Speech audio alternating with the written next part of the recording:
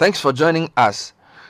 Um, I guess I'll start with the most controversial. So, you announced yesterday that you were going to remove road tolls, and basically because there's heavy vehicular traffic, lengthens travel time, impacting negatively on time and productivity, which we all agree. But we do know that in the past few years, you've been receiving healthy amounts from the road toll. So, for example, I know that you got, how much did they get Koju last year?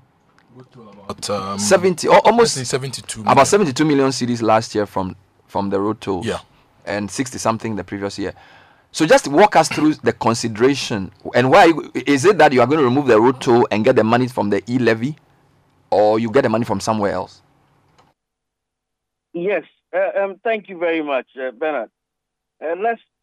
Yes, like you rightly said, we looked at the road toll situation very closely, and to be honest, I was quite surprised that we only generate 78 or 72 million. I think this year is projected to be 78. No, sorry, next year is projected to be about 78 million cedis. And if you look at that, essentially, it's less than about 8 or 7 million cedis a month. And when you look at a country like ours, and you look at the amount of agro and delays and loss of productivity that these tolls bring, it makes you wonder if it's worth it and the amount collected. So we took a critical look at it and realized that there must surely be a better way to do this. We also have most of that money goes to the road tolls, goes to the road fund, and is supposed to be used in addition to the road fuel levy, the road fund levy on fuel to pay for road maintenance. So we were like, surely there must be a more efficient way to do this. So the conclusion was that we would use a portion of the e-levy to make up for the loss from the tolls as far as the road fund is concerned, to allow them to continue to do what they have to do. And we felt that that also would be a much more democratic way of generating some revenue to support the construction of roads and for road maintenance. I mean, 80%, I think, of the questions that come up in Parliament that are addressed to the finance minister and the road minister are about roads. Every MP is concerned about roads in his constituency. Every constituency wants roads, whether it's a feeder road in the rural areas or it's a highway in the urban areas.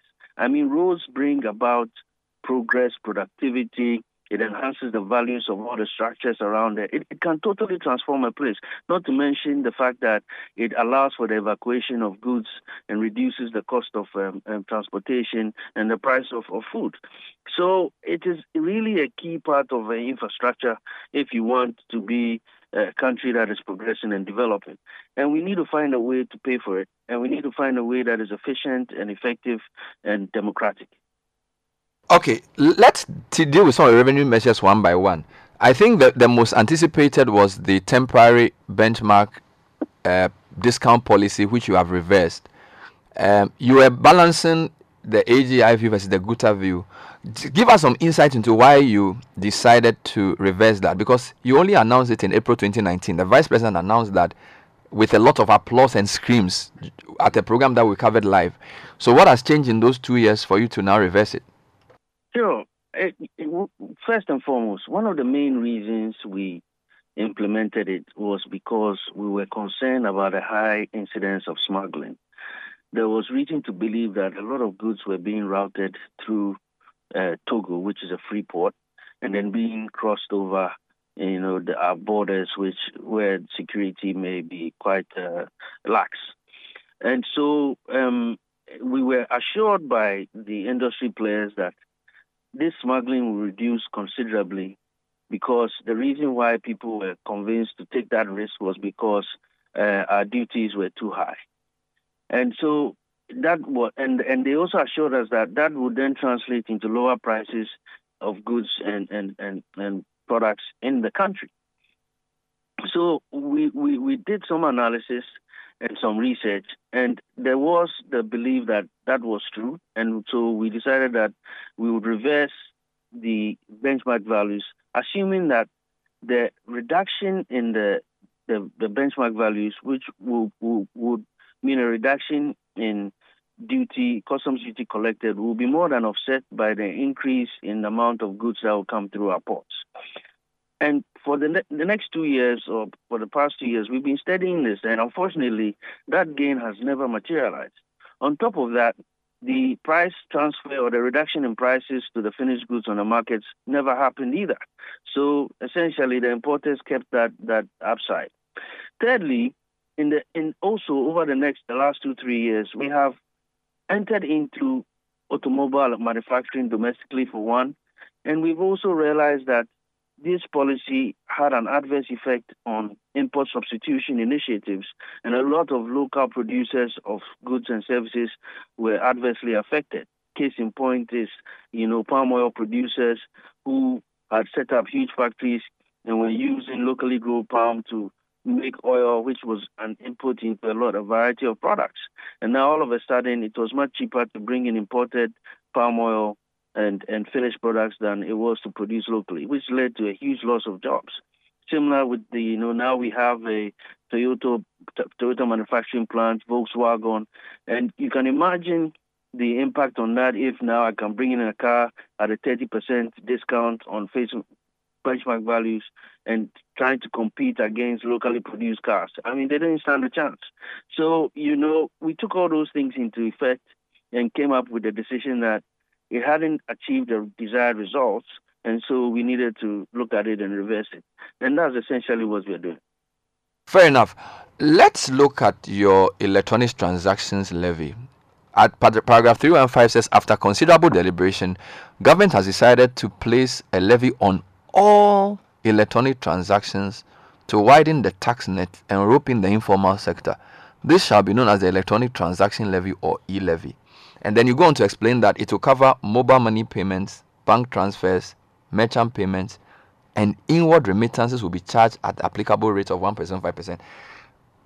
I mean, this is serious, because a year ago, the vice president was very categorical that this was not the way to go. And I'm sure you know that he said this. This was in August, where he said that taxing mobile money beyond what we already had was going to be counterproductive. So what has changed between what the vice president said last year and what you are doing this year? Yes, Bernard, that's a very good point. But he concluded by saying it will be counterproductive because it will adversely affect the poor, and the poor were the ones who you were the majority of the users of mobile money. And that is why we have exempted the first 100 cedis per day from this levy, because of the fact that we want to make sure that the vulnerable in society are excluded, and also that it does not deter or delay the financial inclusion drive. We did some surveys and some analysis, and we realized that about 40% of transfers are below 100 cedis. So essentially, 40% of the populace are protected from this levy. And so we believe that by far takes care of the vulnerable in society, who we are very keen to protect. Now, with regards to the reason and the rationale behind this, I think, Bernard, it is very clear that we really very, very, should I say, we are really very challenged in terms of generating the right amount of tax that we should as a nation of 30 million people. And that is why we are forced to have to borrow so much. If you look at our tax revenue to GDP today, it stands at about 12.7, 12.9%. It's under 13%. Now, just to put that in perspective, every 1% of, let's next year, our target GDP is 500 billion cedis, nominal GDP. 1% of 500 billion cedis is 5 billion. So for every 1% of GDP, I increase my tax revenue by, I get 5 billion. South Africa has a tax revenue to GDP of 26.7% as of 2019. Senegal, which is our neighbors, has a tax to to GDP of 16.4. Kenya has about a 16% tax to GDP. In 2018, average tax to GDP for the whole of Africa was about 16.5, sub-Saharan Africa, 30 countries.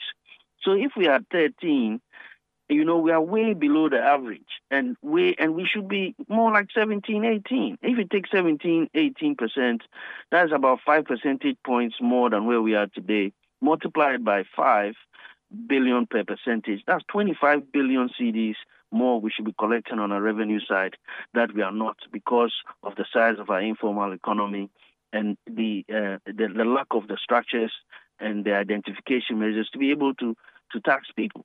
So that puts it into perspective. And to go even further, Bernard, there are only 2.3 million people who are paying taxes today, carrying the burden of the whole country. Compare that to a registered population, voter population of 17 million people. Compare that further to 19 million active Momo subscribers as of September this year.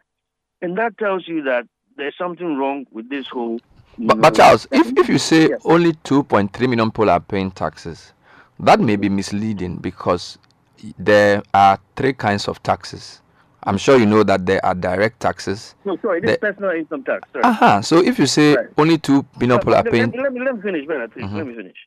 So then you have only 45,000 entities that are registered as corporate taxpayers. 45,000, the whole country. In fact, when we checked at the Register General, there are only 136,000 registered businesses at the Register General.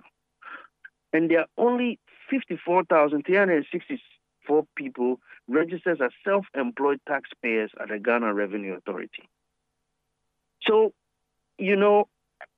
I think this puts it into perspective. I mean, the number that really scared me was 136,198 entities, registered businesses. So that is a whole universe of registered businesses.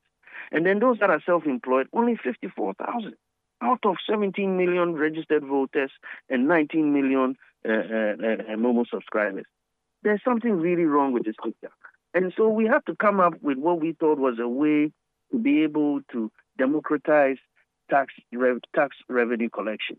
And it seemed like the only effective way to do so without having to roll out some significant infrastructure was something that was tied to mobile money transactions. But my challenge with this is that yes, if you say only 2.3 million people are paying personal income taxes, in Ghana, we have our tax structure is that we have more of our taxes being the indirect type, the consumption taxes, than the direct taxes. So that's number one. So that means that more than probably 10 million people are paying indirect taxes every day.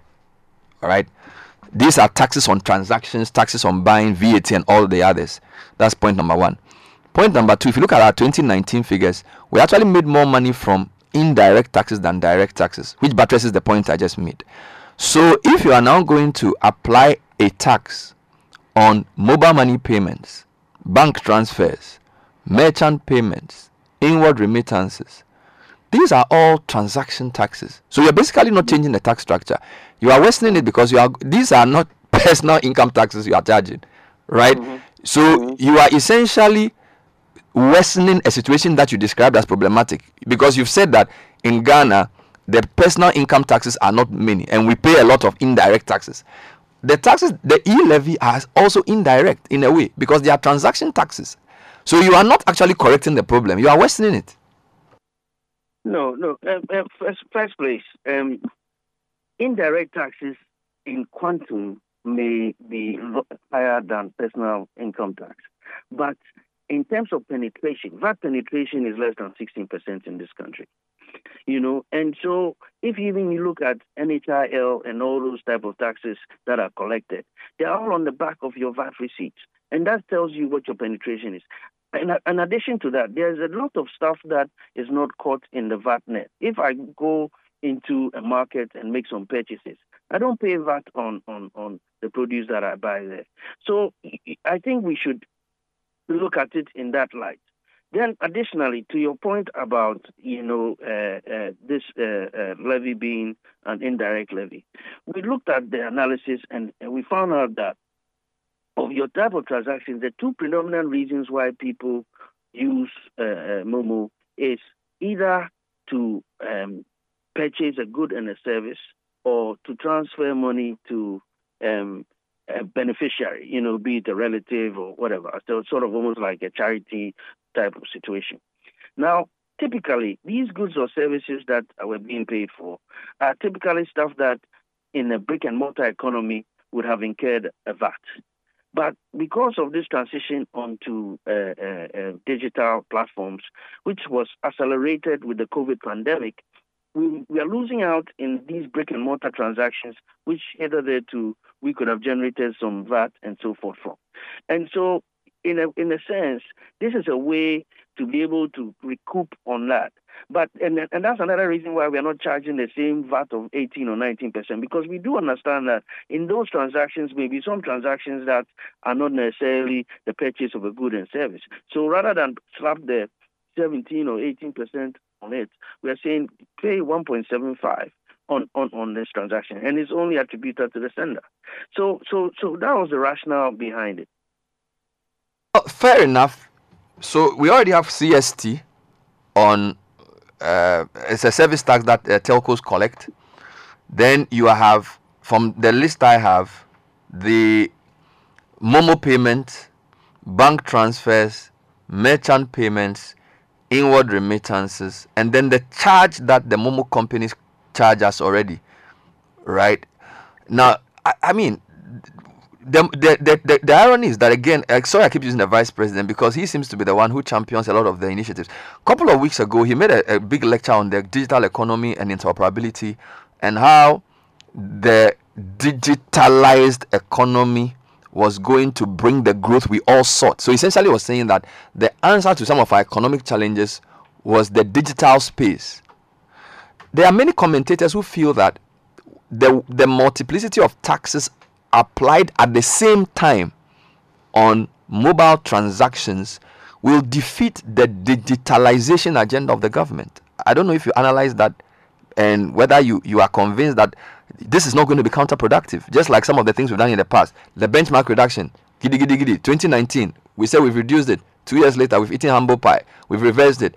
Some people think that this is the same thing you're doing. You will realize that this will become counterproductive. You will discourage Momo transactions. A lot of the Momo agents may lose work, and then you come back and eat humble pie and remove it, and it may be too late. Thanks, Bernard. First and foremost, let me clarify. Bank transfers are not included in this tax. Secondly, I get your point about if this will not be counterproductive. And, to be honest, and I'm sure you remember this is not the first time we've looked at this opportunity. We started analyzing mobile money transactions and the whole e-space, electronic transactions, from 2017. We engaged far and wide. And I remember in a series of discussions with the telcos, their main concern was that the industry was still nascent, it hadn't matured, and so we needed to be very careful of stifling growth and killing it before it became a mature industry. And we took all that into account and decided to take a step back. But for now, you can't make that argument any longer. If you look at the value of transactions, back in 2016, we had 78.5 billion cedis worth of transactions on Momo platforms. In 2020, we did 564 billion.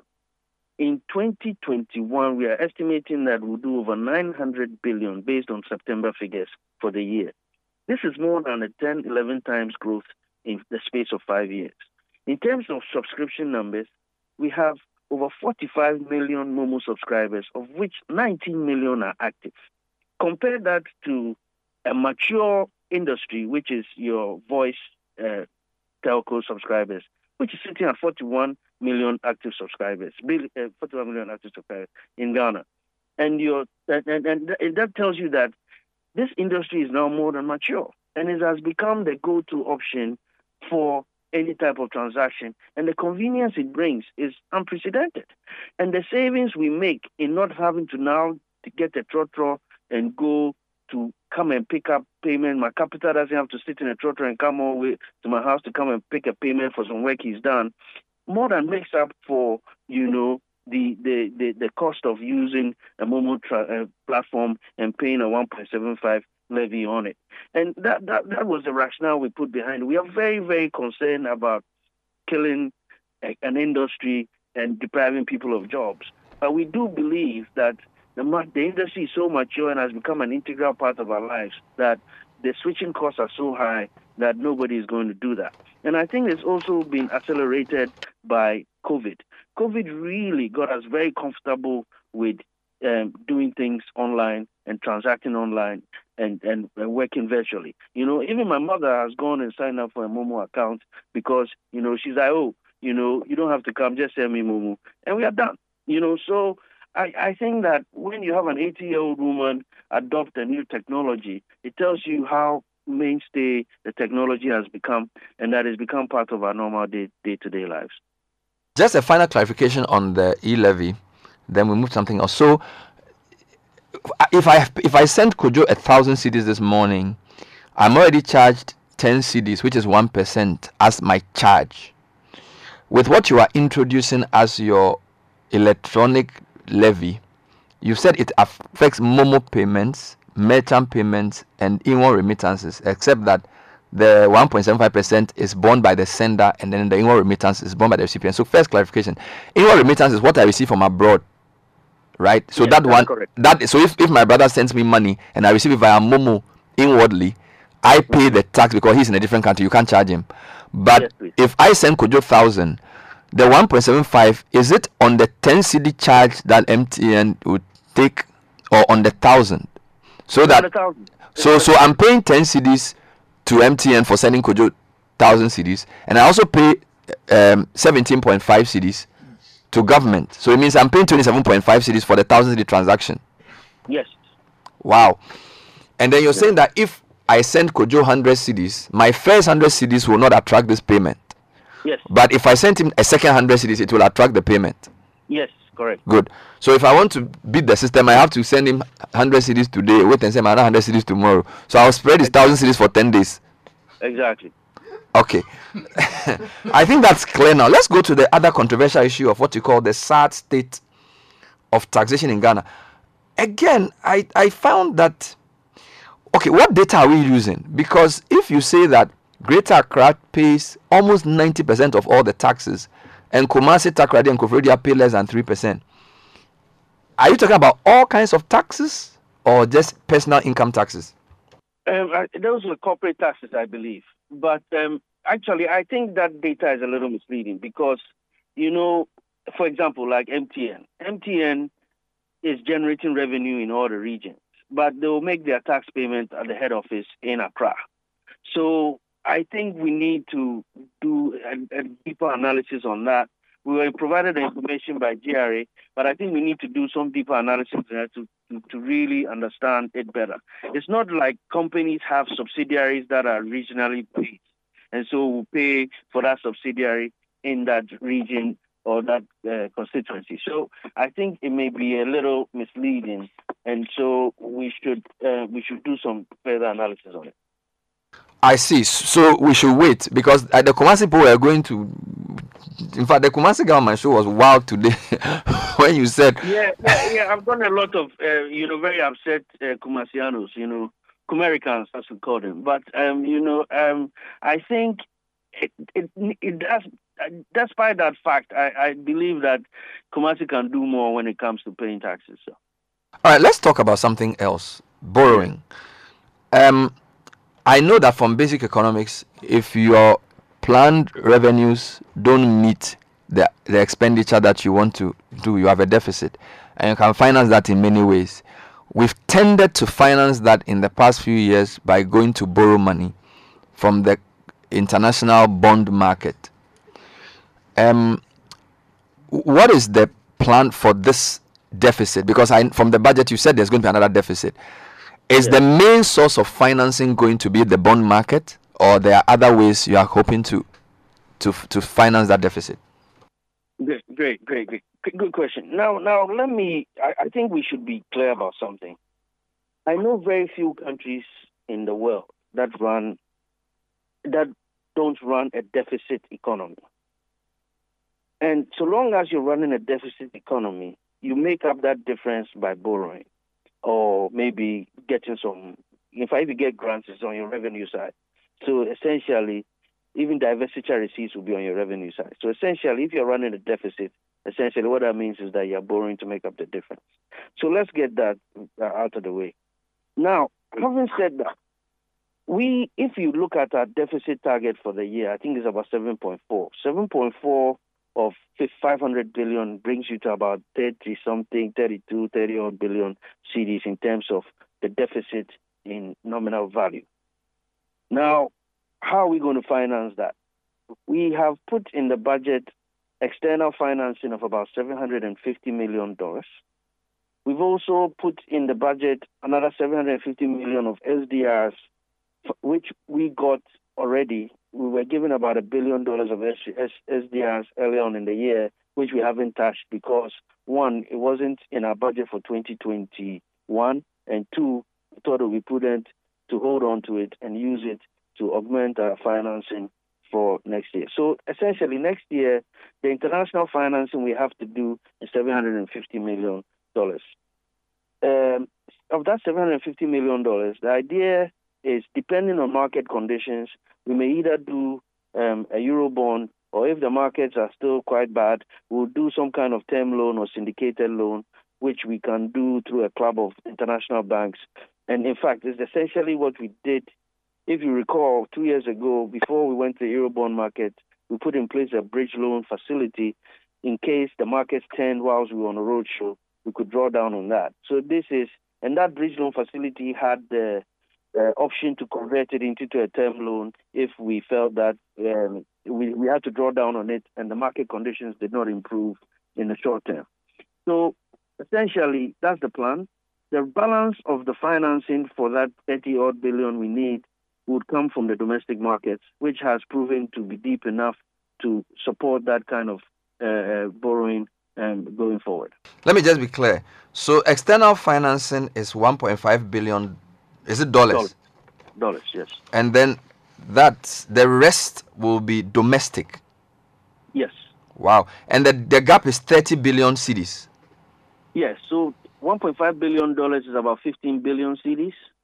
So then you have about 15 billion that you finance from the domestic. So let's take it one by one. $750 million will come from special drawing rights of the IMF. Yes, please. It is already sitting in Bank of Ghana. I know. The IMF question is always a complicated question, because when we ask, are you going back to the IMF, people say we are not going back to IMF. That suggests you are not going back on a new IMF program, but that the SDR is something that all IMF members have access to. Yes, but you need to. Special allocation that was given last year to African countries, as part of this sort of response to COVID. But every country was given a different amount, I guess. Yes. So our allocation came up to about $1 billion. I think it was about 740 something SDR, special drawing rights, which at the rate at the time translated to about $1 billion. So we cannot technically say we have not gone to the IMF. We have gone to the IMF because we need them to help finance about 25% of our deficit. What we said was that we are not going into an IMF program.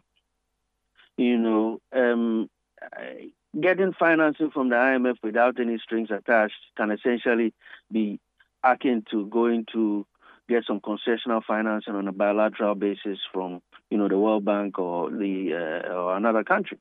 So it's not seen as going to the IMF in that sense. The other thing that I find interesting is the 750 million you are looking for from external sources other than IMF, which you said it could either be an Eurobond or a term loan or syndicated loan.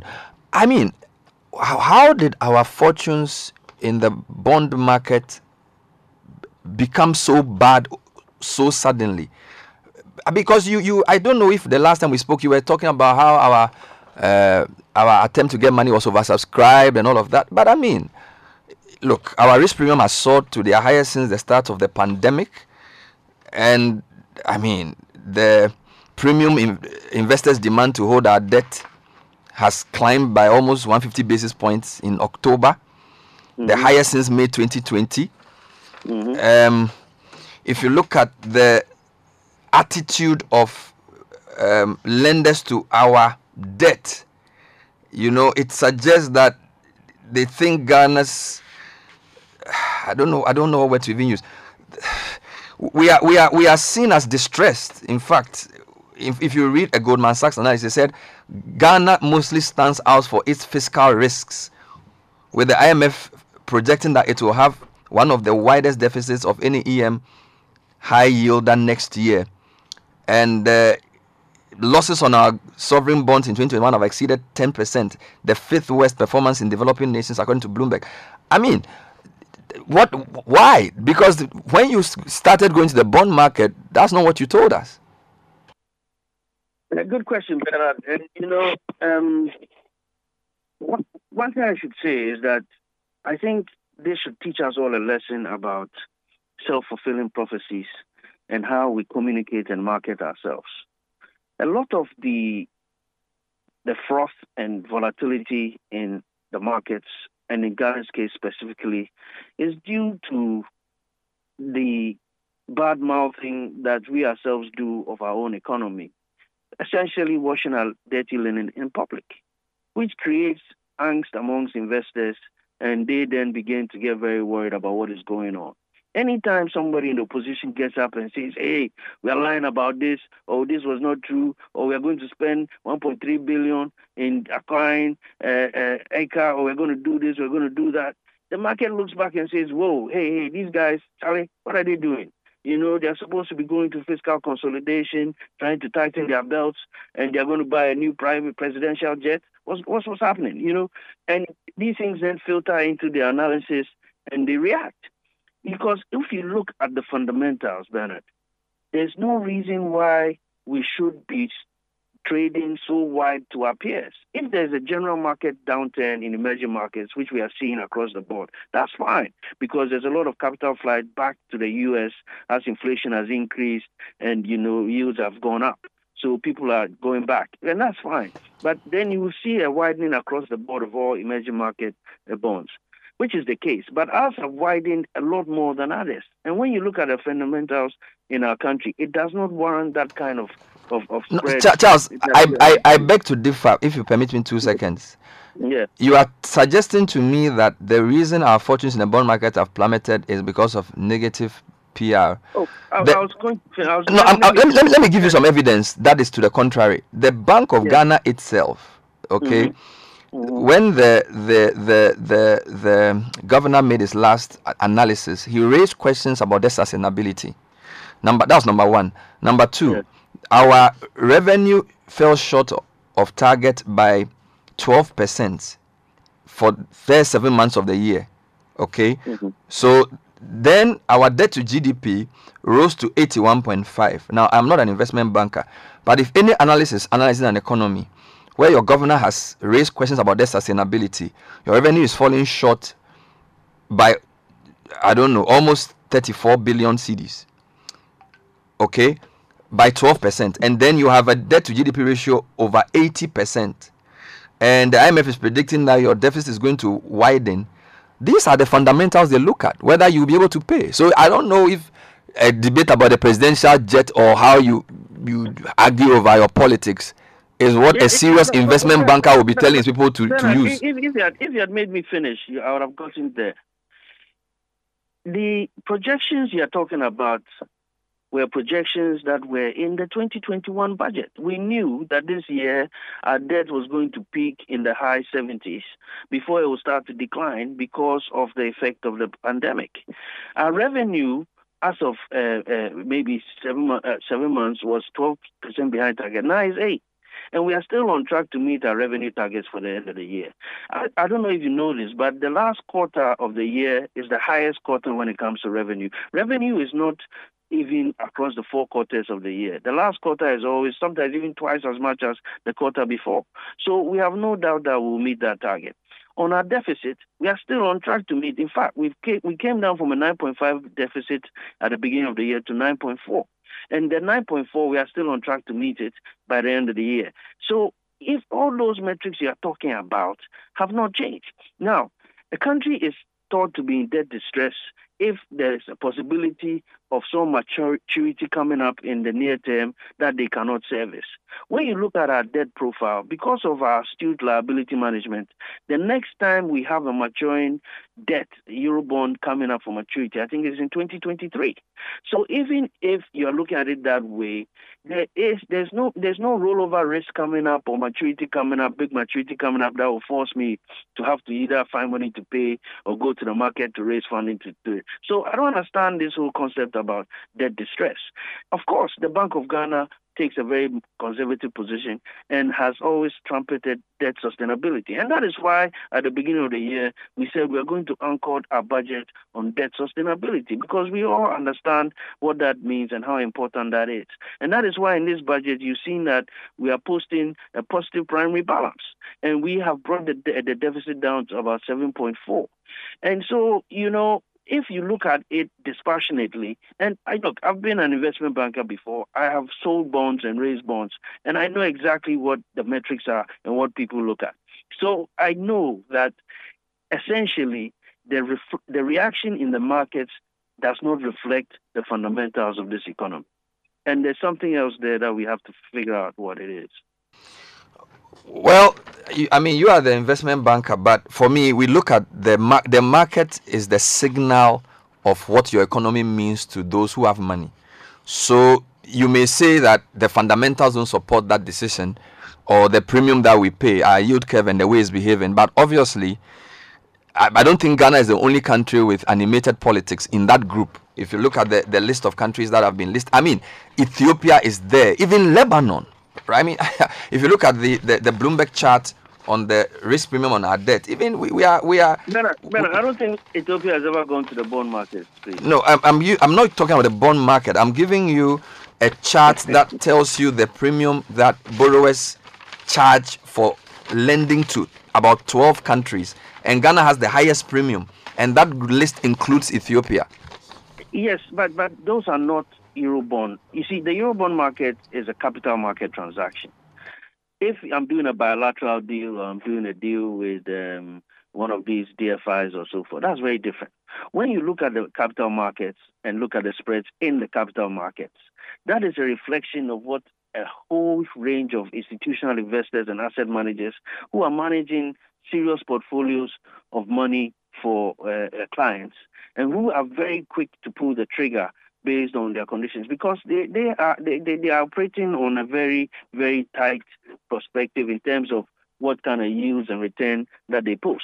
So it's a very different situation. And Ghana is one of the very few countries that has this kind of market access in Africa. It's unprecedented. We've gone to the Eurobond markets year in, year out for the last 3-4 years and raised up to 3 billion every time. There are very few countries in Africa. Maybe that's why the market is reacting the way it is. Maybe we are going there too often. And going there is not necessarily a sign of a good thing. And if your fiscals don't show that you are in a position to handle it, they begin to punish you. So maybe we should stop saying that going to the Eurobond market is a success. But Bernard, isn't that good? Because I think that way, then you see, there are two options. Either I get the capital markets to be the ones to police me and tell me when they are concerned about what we are doing and what we are not doing, or the IMF, and each one will come in with his own set of conditions and tell you to do this or not to do this. And in a sense, you can say that maybe this activity is a way to try and cajole us or push us or nudge us into going into an IMF program. Because for some reason or the other, there's this perception internationally that being an IMF program is good for countries because they can force you to do certain things that you wouldn't necessarily do on your own. I don't ascribe to that. I feel like, we are competent managers of our own economy and we can take the tough decisions, which we've shown in this budget. So I don't see why we cannot believe in ourselves. Well, just to clarify the point, you said Ethiopia doesn't go to the bond market. The chart I have is a Bloomberg chart that is titled Fiscal Risks Make Ghana's Bonds the Worst Performance, and they use the emerging market US dollar bond returns for October.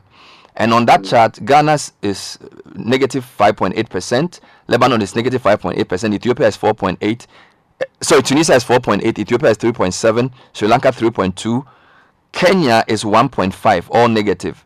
So that's Sorry, is that saying that they've done a Eurobond? Have they issued a Eurobond? no, they are just talking about US dollar bond returns. It doesn't have to be a Eurobond. Exactly. I'm talking about Eurobond. Yeah, but the Eurobond is just one brand. They are different. We are talking about the general bond market. So a Eurobond is just one brand of bonds that people can go for. I think the point that is being made, and sorry, I'm pushing this, is basically that. No, Charles, just give me a minute. Yeah. I'm saying that we are paying a higher risk premium for going to the general bond market, whether it's Eurobond or whichever bond. That suggests that people who lend on the bond market don't consider Ghana to be a viable person to lend to, and therefore we pay a risk premium on the rates they charge for lending to us compared to other comparative countries. I think that point is clear, and they are using our fiscals as the reason, and you're saying there are other reasons including negative talk and stuff like this. Fair enough, but I'm saying that the numbers I'm giving you are not my numbers. These are Bloomberg numbers. You can check. Bernard, our spreads have widened today, that we are trading at maybe 300-400 basis points wider than we normally do. And for that reason, nobody would go to the markets today as a country to go and borrow, because the premium would have to pay is too high.